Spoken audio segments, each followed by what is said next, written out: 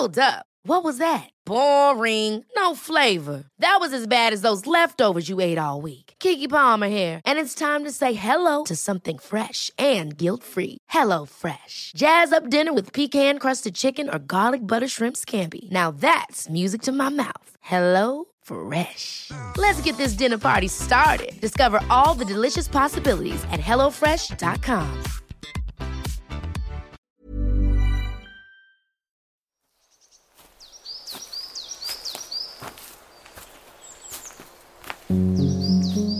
Hello everyone, welcome to part 2 of the Stompcast, and it's perfect timing because Harriet and I have arrived at the lovely wooden bench. It is occupied at the moment. We can appreciate it does look comfortable. We're right by the reservoir. We've got a lovely little stone beach there. Have you taken a run and a dip in there yet? Well, no, because of the purple algae. Oh, the purple algae. It's changed now. The story by the end, it'll be green. It'll be Mist. green mist wasps. I don't know. It'll be something else. But we're can someone please? There you go. Can you DM me and let me know? Is there purple ivy in this reservoir, or are we talking absolute trollop? Who knows? Either way, it is very beautiful. Everyone, welcome back. Harriet and I have had a great conversation so far. You make me laugh, and you're so raw and honest, and you're absolutely amazing, and you're so sweet as well. Because when we met at the what's the pub called again? Oh, the Peel's Arms. Peel's Arms, and you said you've come all this way for me. I was like, yes, absolutely, we've come all this way, and I'm so glad we have, because you are absolutely amazing, and this is amazing as well. And I feel very, very lucky to have this podcast. We've been going about a year now, and it takes me on adventures. We go to different places, we experience different things, we see different things. You know, I get to spend time with my good friends and family, really, on the podcast as well, which is amazing. No, we're not related, but we could be, I guess. We are both very pale. We both wear a lot of SPF, so I guess we could be. And you are like a sister to me, Abby, anyway. Let's not get too emotional. The emotional stuff's all for behind the stomp. Make sure you do subscribe. There you go. Abby will keep that one. I want to talk to you in this part about bipolar disorder. It's something that you talk about head on, and you're very open about. And I think it's something that everyone should hear about, because it is sadly amongst one of the most stigmatised mental illnesses still. I think we're doing a lot of work on depression and anxiety, but bipolar is one of those that I think we can do a lot more on. So I wondered if you could talk a little bit firstly, just like, what is it, what's your experience with it, and yeah, some of the things you'd like to share or for people to understand about it. Oh, there's such a stigma about it still on Through the Bushes. Even not long ago, I was introduced on stage by this comedian that was like, oh, I've looked online, seen that she's got bipolar, so you don't know who you're going to get today. And it's like, wow. I just thought, you wouldn't. Why are you bringing things like that into? No. Like, I should be able to introduce myself in a way that I want.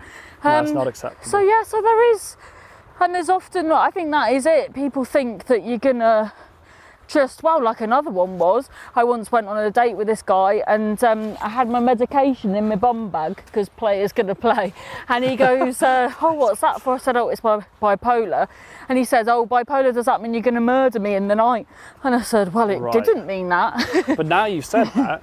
Yeah, God, exactly. Yeah, you said so there is that people think you're going to be violent or well, like just terrible to them, and it's like, that's not what it is. It's mainly, from what I have experienced, the main victim of anything is in my own head, just extreme ups and downs and mania, and whether it was a lot worse when I was drinking and that, because I would just go, at one point I thought, because there's like hallucinations as well, at one point I thought I was Cat Slater from EastEnders, and I lost a week screaming at people. That's so frightening. Yeah, exactly. And then you don't know, then I guess you don't know what's happened, and I guess that's how people think it is. But when you're very conscious of it and are listening to your own body, what it's trying to tell you and stuff, because now I can notice if I'm like working myself a bit too hard, or I've had some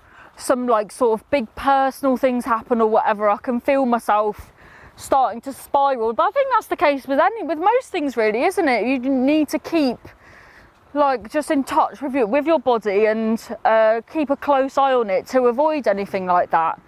And I guess that just happens with age and knowledge and just being kind to yourself, really. Yeah, so I mean, I think you've given a really great kind of explanation of that, your personal experience of it, and I'd like to delve a bit more into, like, if that's all right, about, when were you kind of diagnosed, and also your personal learnings of, like you mentioned there, that you spot things, like how do you know when things are changing? But I mean, broadly, if anyone just wants to understand a little bit about it, there's lots of different forms of bipolar disorder, but effectively, we talk about mood disorders of the mania on one side, so really high mood, and severe depression on the other. Sometimes people sit in the middle, sometimes it moves in one direction or the other. And of course, that can be so frightening and hard for the person, but also for the family as well, because, well, there's many different variations of how that person might be feeling or presenting or being at that time. Some of the treatments involve, there's medications for treatment, so kind of mood stabilizers, things to help with mania, things to help with depression, mental health therapy as well. But a lot of it, which I think is interesting,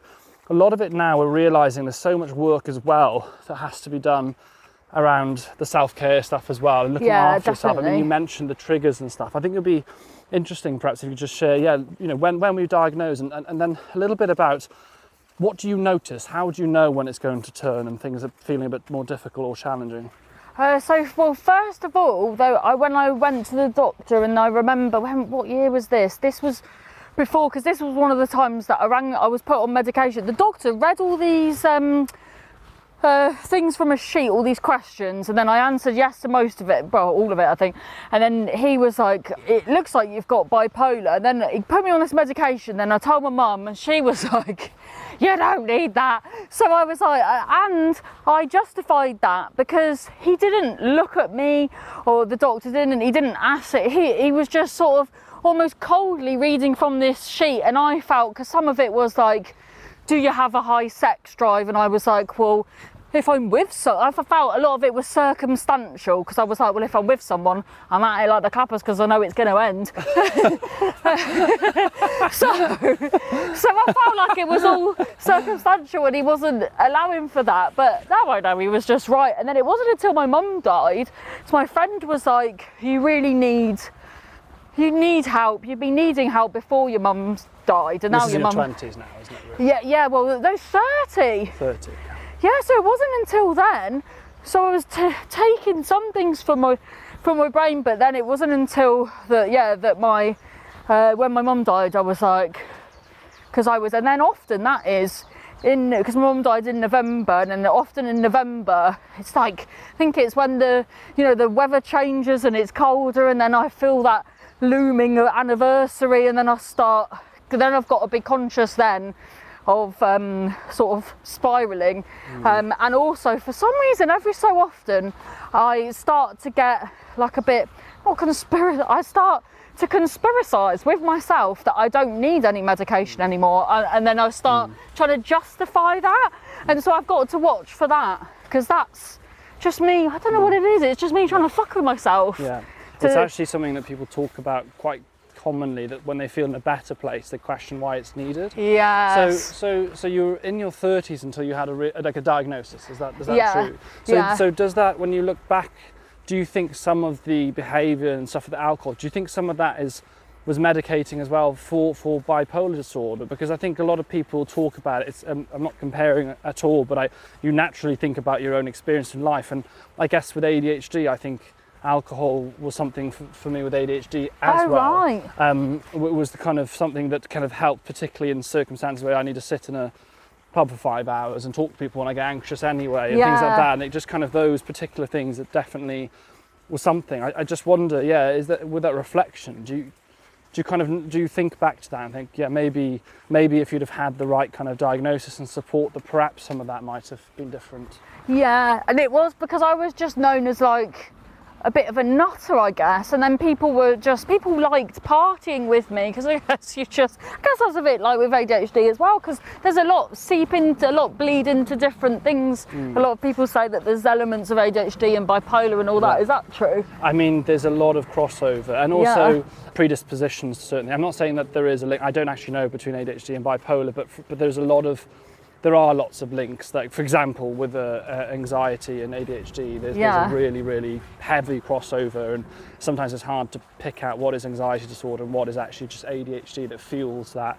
For me, I think a lot of it's the ADHD actually that's fueled it. Now, I've suffered with anxiety for most of my life, and now it's only really in my 30s that I've understood that actually, if I could deal with the ADHD stuff a bit more, then perhaps I'll be less anxious. So the stigma sounds like it's really played a big part of your experience with bipolar, and it's just so it actually just makes you quite angry, really, that we still have so much stigma around it, because so many people are affected by bipolar disorder. And there's a really good example if you want to look at it this way.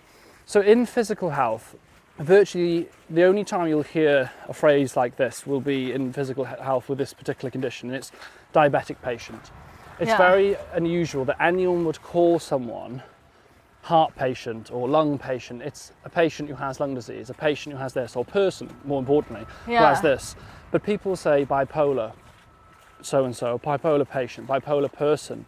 And it's really frustrating, because it's defining a person by those things. And the team know that I'm very particular around it. And, not that they make this mistake because I go on about it enough, but I always say, correct, if we ever see it written in a bio or a brief or something's talked about, I'm like, just make sure just to gently educate people and say, no, that is a person who has this condition. They're not defined by that condition. And I guess that must be hard when people, you're walking on stage and people are defining you already by your condition. Yeah, no, I get, like if there's ever anything that's gone on TV, like what was the last one that someone was like, oh, I feel like she's trying to be a freak and all this. It's just like, I'm just being myself. And it's the constant, it was quite ableist talk, isn't it? Yeah, things like ableism. that. What would you say to people then? Like, what would your message be if you're someone who's heard of bipolar disorder, perhaps you've seen some of the stigmas or you're aware of them?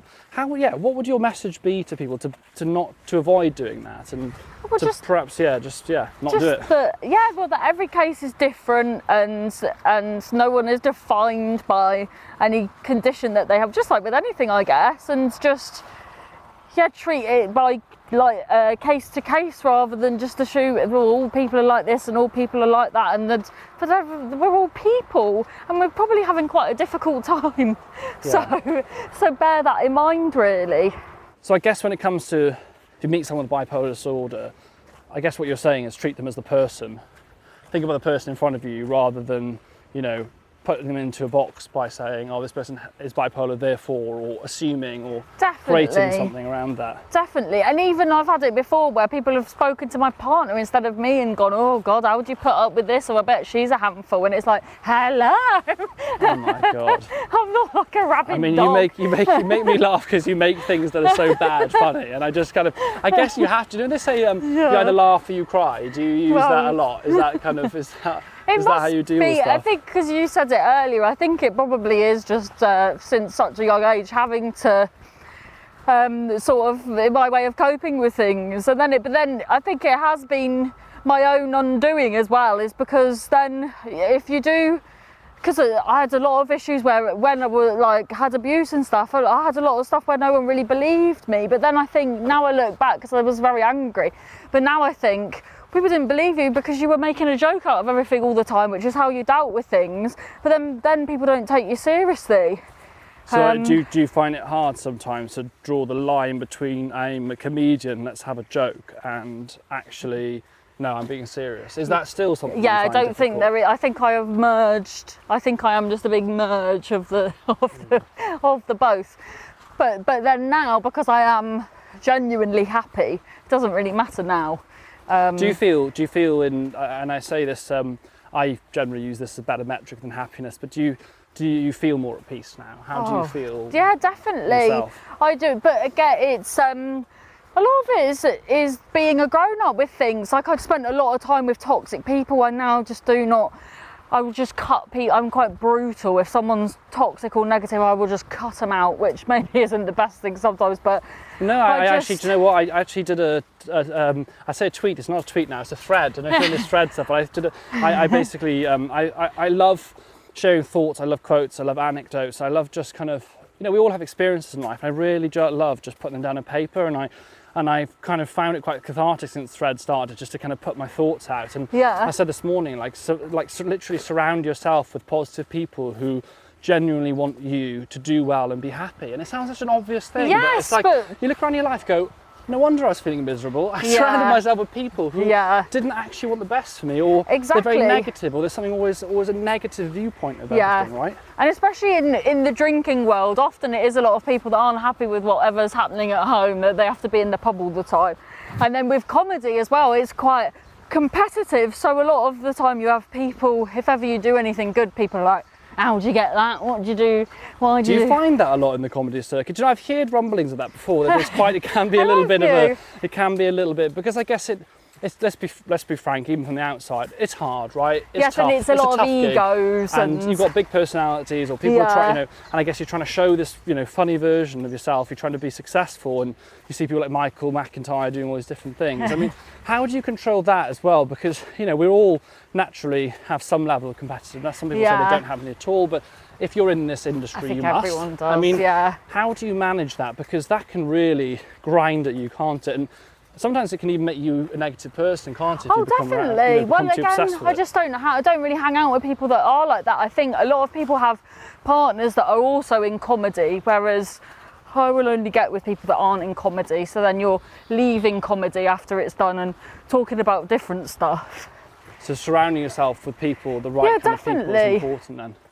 And just remembering that we're all on. No, we're not in competition. We're all just on our own path, and because the moment you start thinking, oh, this person's doing this and I should be doing that, then you're spending time thinking that rather than working on your material and stuff that you should be doing, really. Do you know one of the greatest things that I've realised, probably it's been in the last kind of 2 or 3 years more so than ever, is that whenever you have that internal feeling of comparison, you start looking at someone else or how they're doing in life, or they've got a happy relationship, or this person's doing great, and the immediate thing, as soon as you feel that sense of like, there's a little bit of rumbling of like, it's jealousy or something, I turn around and go, I wish you well, amazing what you've done. If they posted something, I'd write on it, or something. I'll message people and say, do you know what, you're doing amazing. And that's not to say if you receive a message from me for now that just seemed that I was starting to feel a bit jealous or whatever, but the point is we all feel that comparison, and it's dishonest for anyone to say, no, I never feel that way.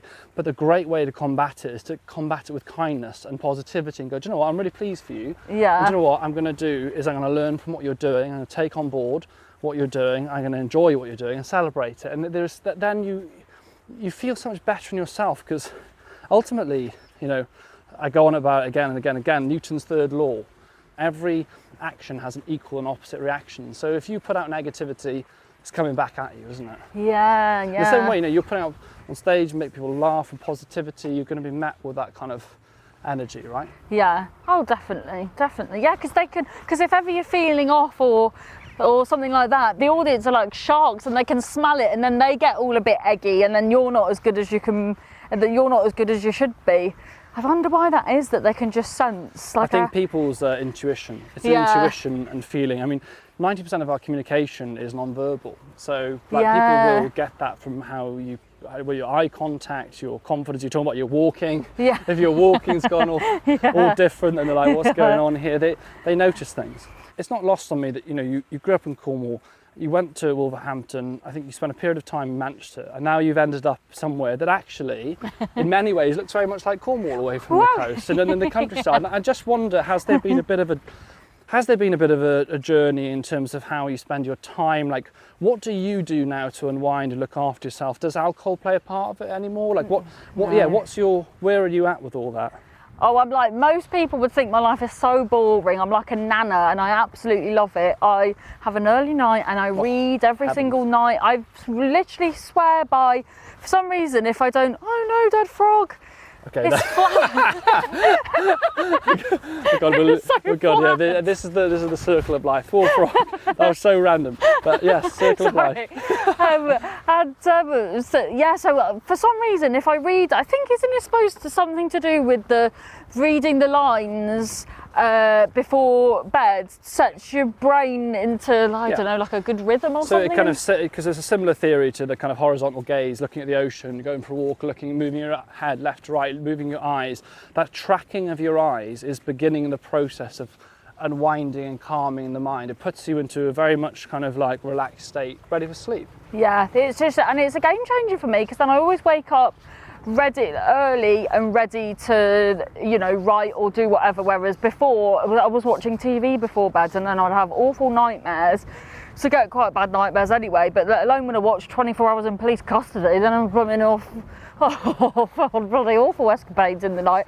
And I try as much as I can to sort of eat well and all that sort of stuff. And because when I first started comedy, I would be in Hull one day, Cornwall the next. So I think right. Okay, so routine and structure a bit better, yeah. Definitely, because comedy is something, there is no structure, so you've really got to work on, you know, and also your carbon footprint. You know, you can't be bloody going to Scotland one day, bloody in I don't know, Devon the next. So yeah, just being really conscious of everything really, and now also because I've got step kids, so to try and be a suitable role model for them as well, and because they've come from chaos. And I'm naturally quite a chaotic person, so I guess now I'm quite, you know, grounded, and which is, it's just extraordinary that in any situation I'm considered the safer option for them. Well, I mean, it shows, but I think it's a real testament to the self-work you've done. And I said, you know, not drinking and so on. I think it's clear. You have to work hard on it, don't you? I mean, you know, you said you come on this walk like every day. You come out here, you're out in nature, and it fascinates me that I meet so many people, you know, for this podcast, and people are very different. Everyone is different, and everyone has a different journey. But it is really interesting, and I wonder actually, as the listeners, what you think. And you know, for those of you that have been with me since the start of the Stompcast, I wonder if you notice the same, that actually we all need similar stuff. We all need a good amount of sleep. We all need a bit of nature. We need some calm, and you know, you need some consistency and routine. And you might love to travel the world and brilliant and do all these different things, but you still need to come back to that safeness and that kind of solitude. And a lot of those things that we do each day, which do nurture us and build us up, those are important. And I mentioned it earlier in this part, you know, that one of the things we're focusing a lot on now in treatment of mental illness is how important it is not to forget those day-to-day things of well-being. And sometimes when you can understand it, people go, well, you know, what's going to go for a walk going to do when I'm experiencing, say, severe anxiety or bipolar or depression? Of course, that thing on its own is not going to fix everything, but it's part of that pieces of those jigsaw puzzle that come together to make that picture. You know, and the opposite argument's true. Just taking a medication isn't going to, you know, change your life and make it all perfect. It has to be done with everything else. So thank you so much for sharing. And I've definitely learnt, and I hope everyone else has taken, you know, quite a bit away from that conversation. Thank you so much for listening to this part of the Stompcast. If you're ready and want to listen to the next part right now, head over to Apple Podcasts and hit subscribe to Behind the Stomp. Otherwise, we'll see you tomorrow.